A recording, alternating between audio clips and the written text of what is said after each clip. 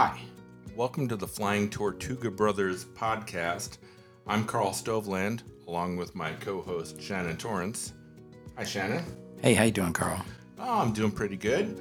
Let's talk about what the podcast is about. So, Shannon and I are both artists. I'm a photographer and painter and filmmaker.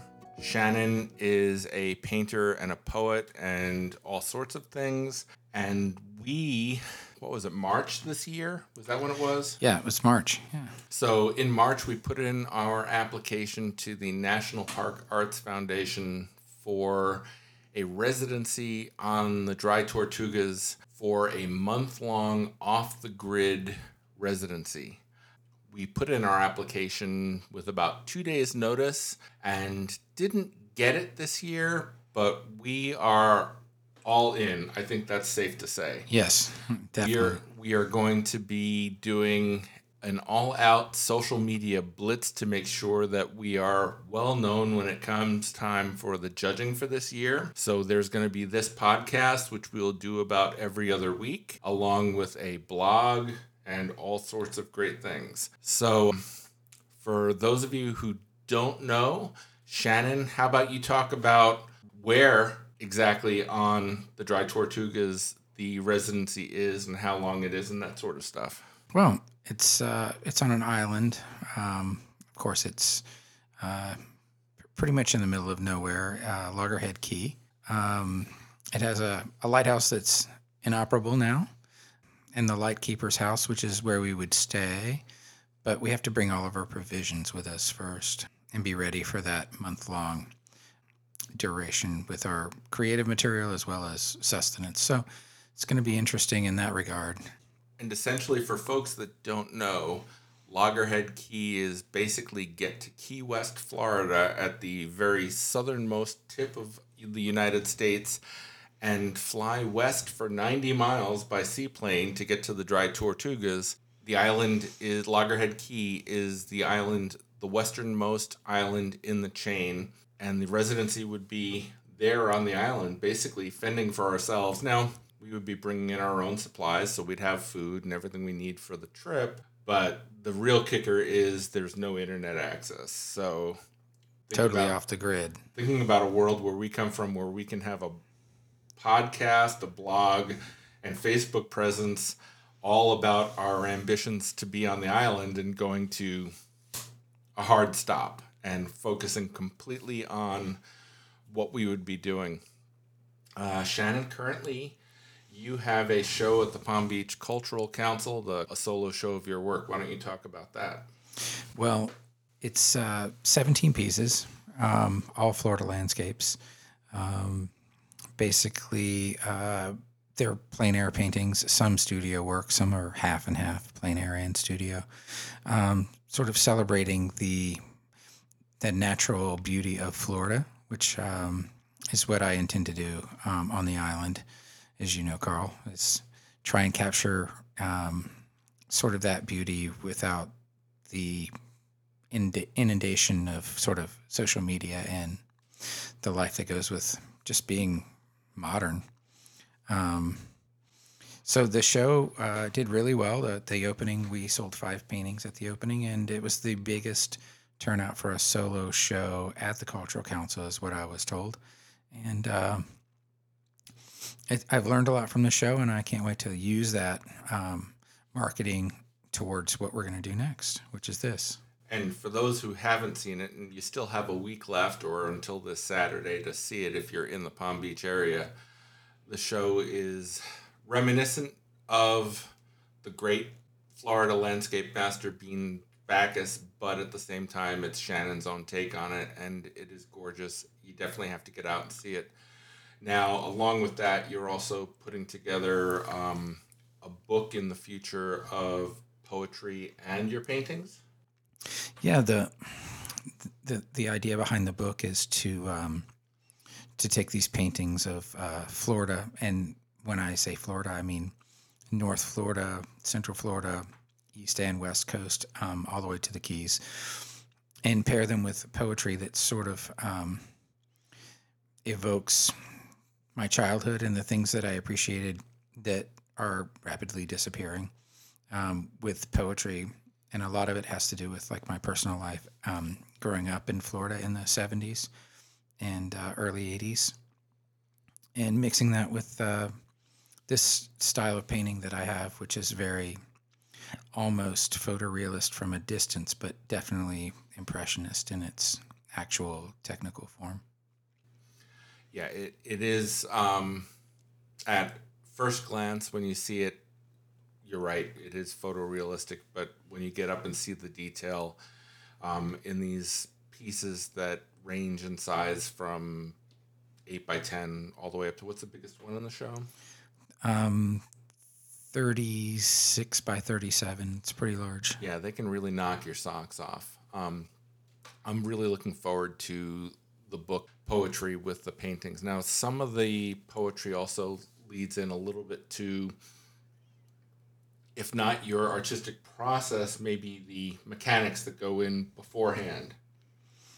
I'm thinking of the one where you talk about your journey to the beach while you're painting. Yes, I find that, and I had to discuss this earlier today with the editor and publisher that you turned me on to. She asked me a question about how the poetry is written and how it evolves.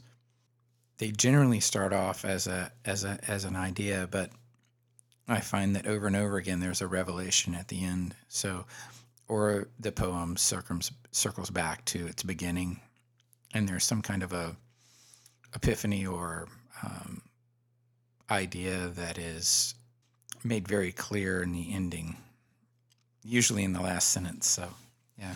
Yeah, there's a hook that brings you back and makes it all clear, which I really love about the poems.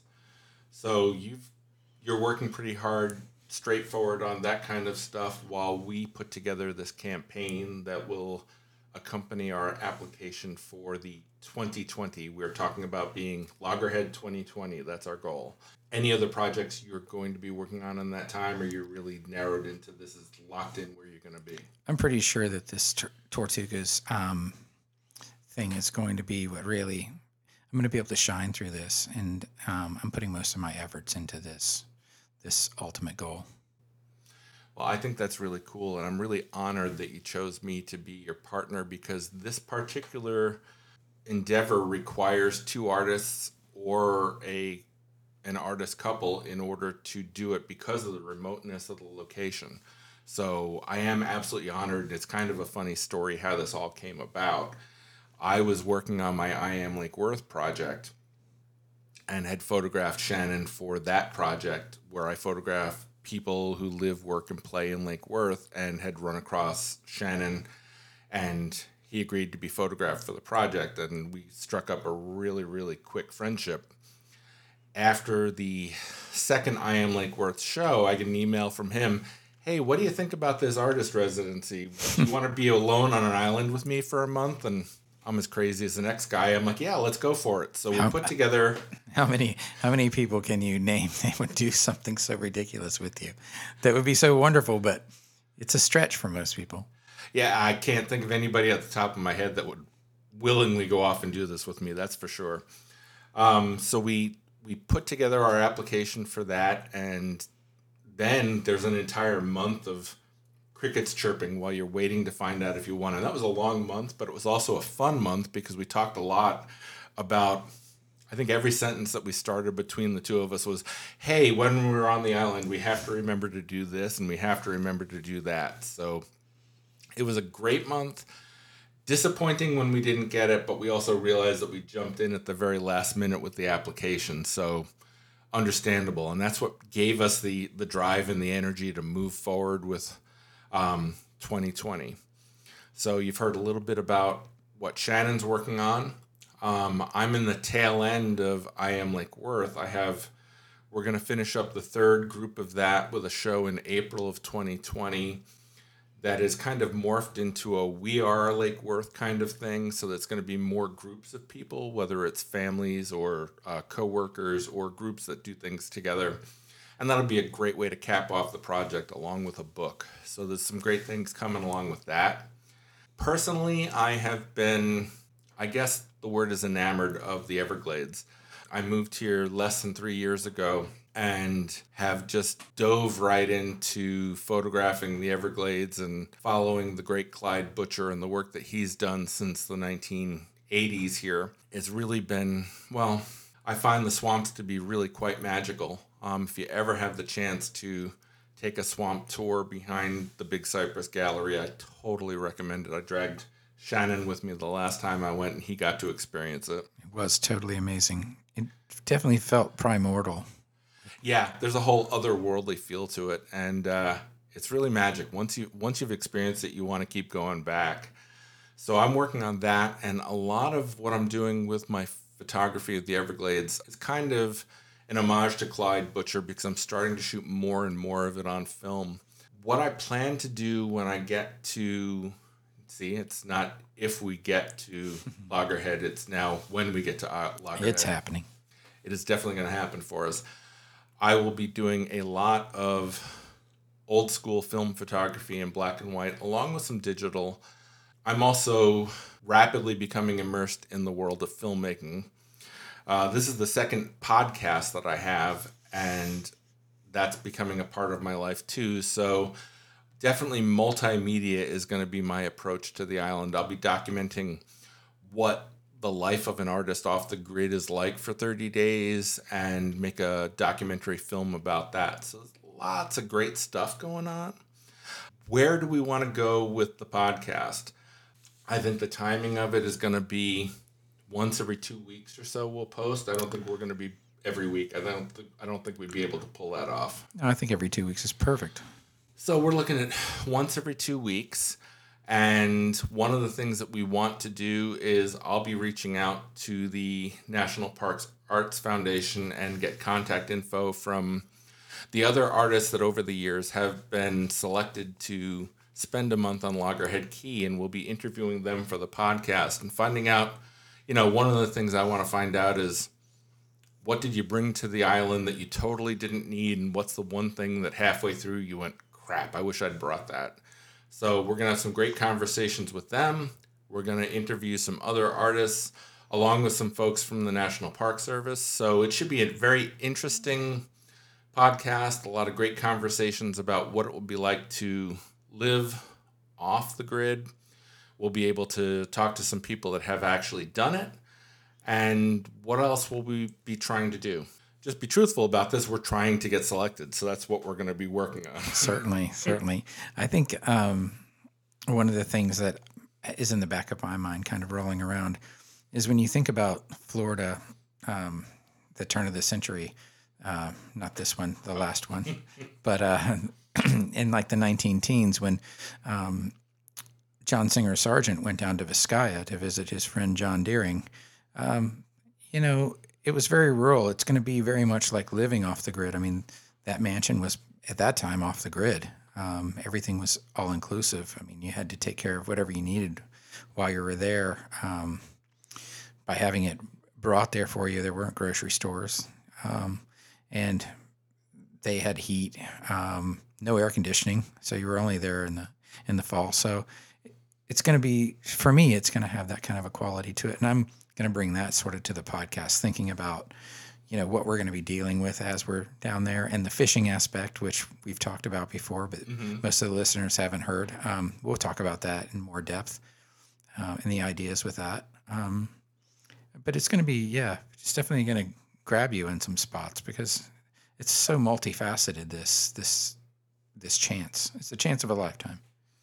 It really is, and we're both totally looking forward to the possibility of getting selected for it. I can hear both of our wives rolling their eyes while being very supportive at the same time. But that's what it's about. It's getting this chance to experience something that is just disappearing from life in the world that we live in now. And, kind of what life in my grandparents' and great-grandparents' time was like. Now, my great-grandparents and my family are not from Florida. I've only been here for the last 3 years, but I can relate that to what their experiences were in New York. My family's from the Bronx, and when they moved there, it was really farmland. It was a whole different ballgame from what you see now and how much it's a city. So we're going to try and translate a lot of what that experience is like, And we hope to be able to bring the podcast right through the experience.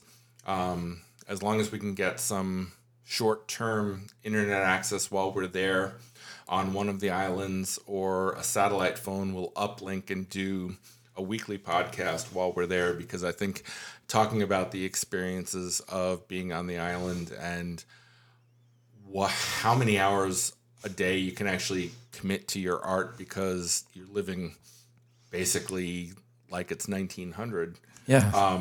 What that'll be like. And I think that'll be a really interesting aspect of the podcast. Yeah. So I'm elated, and I just can't wait to start. We were pre-planning before we turned in our last one, and we had 2 days to do it. Then we talked about it for a month, and so it's funny how much we hammered out in a month, even though we didn't get it. We really did. We had a full project plan set up and talked exactly about what each one of us was going to bring and what we were going to work on. So I imagine that if we actually get the nod to do this, we will be ready to the extreme, and we'll be able to share that with the world. So with that, this is the very first of the Flying Tortuga Brothers podcast, but make sure you tune in every 2 weeks, and we will be sharing more and more of our progress, and we'll be having interviews with some very interesting creative folks. So for now, talk to you soon. Ciao.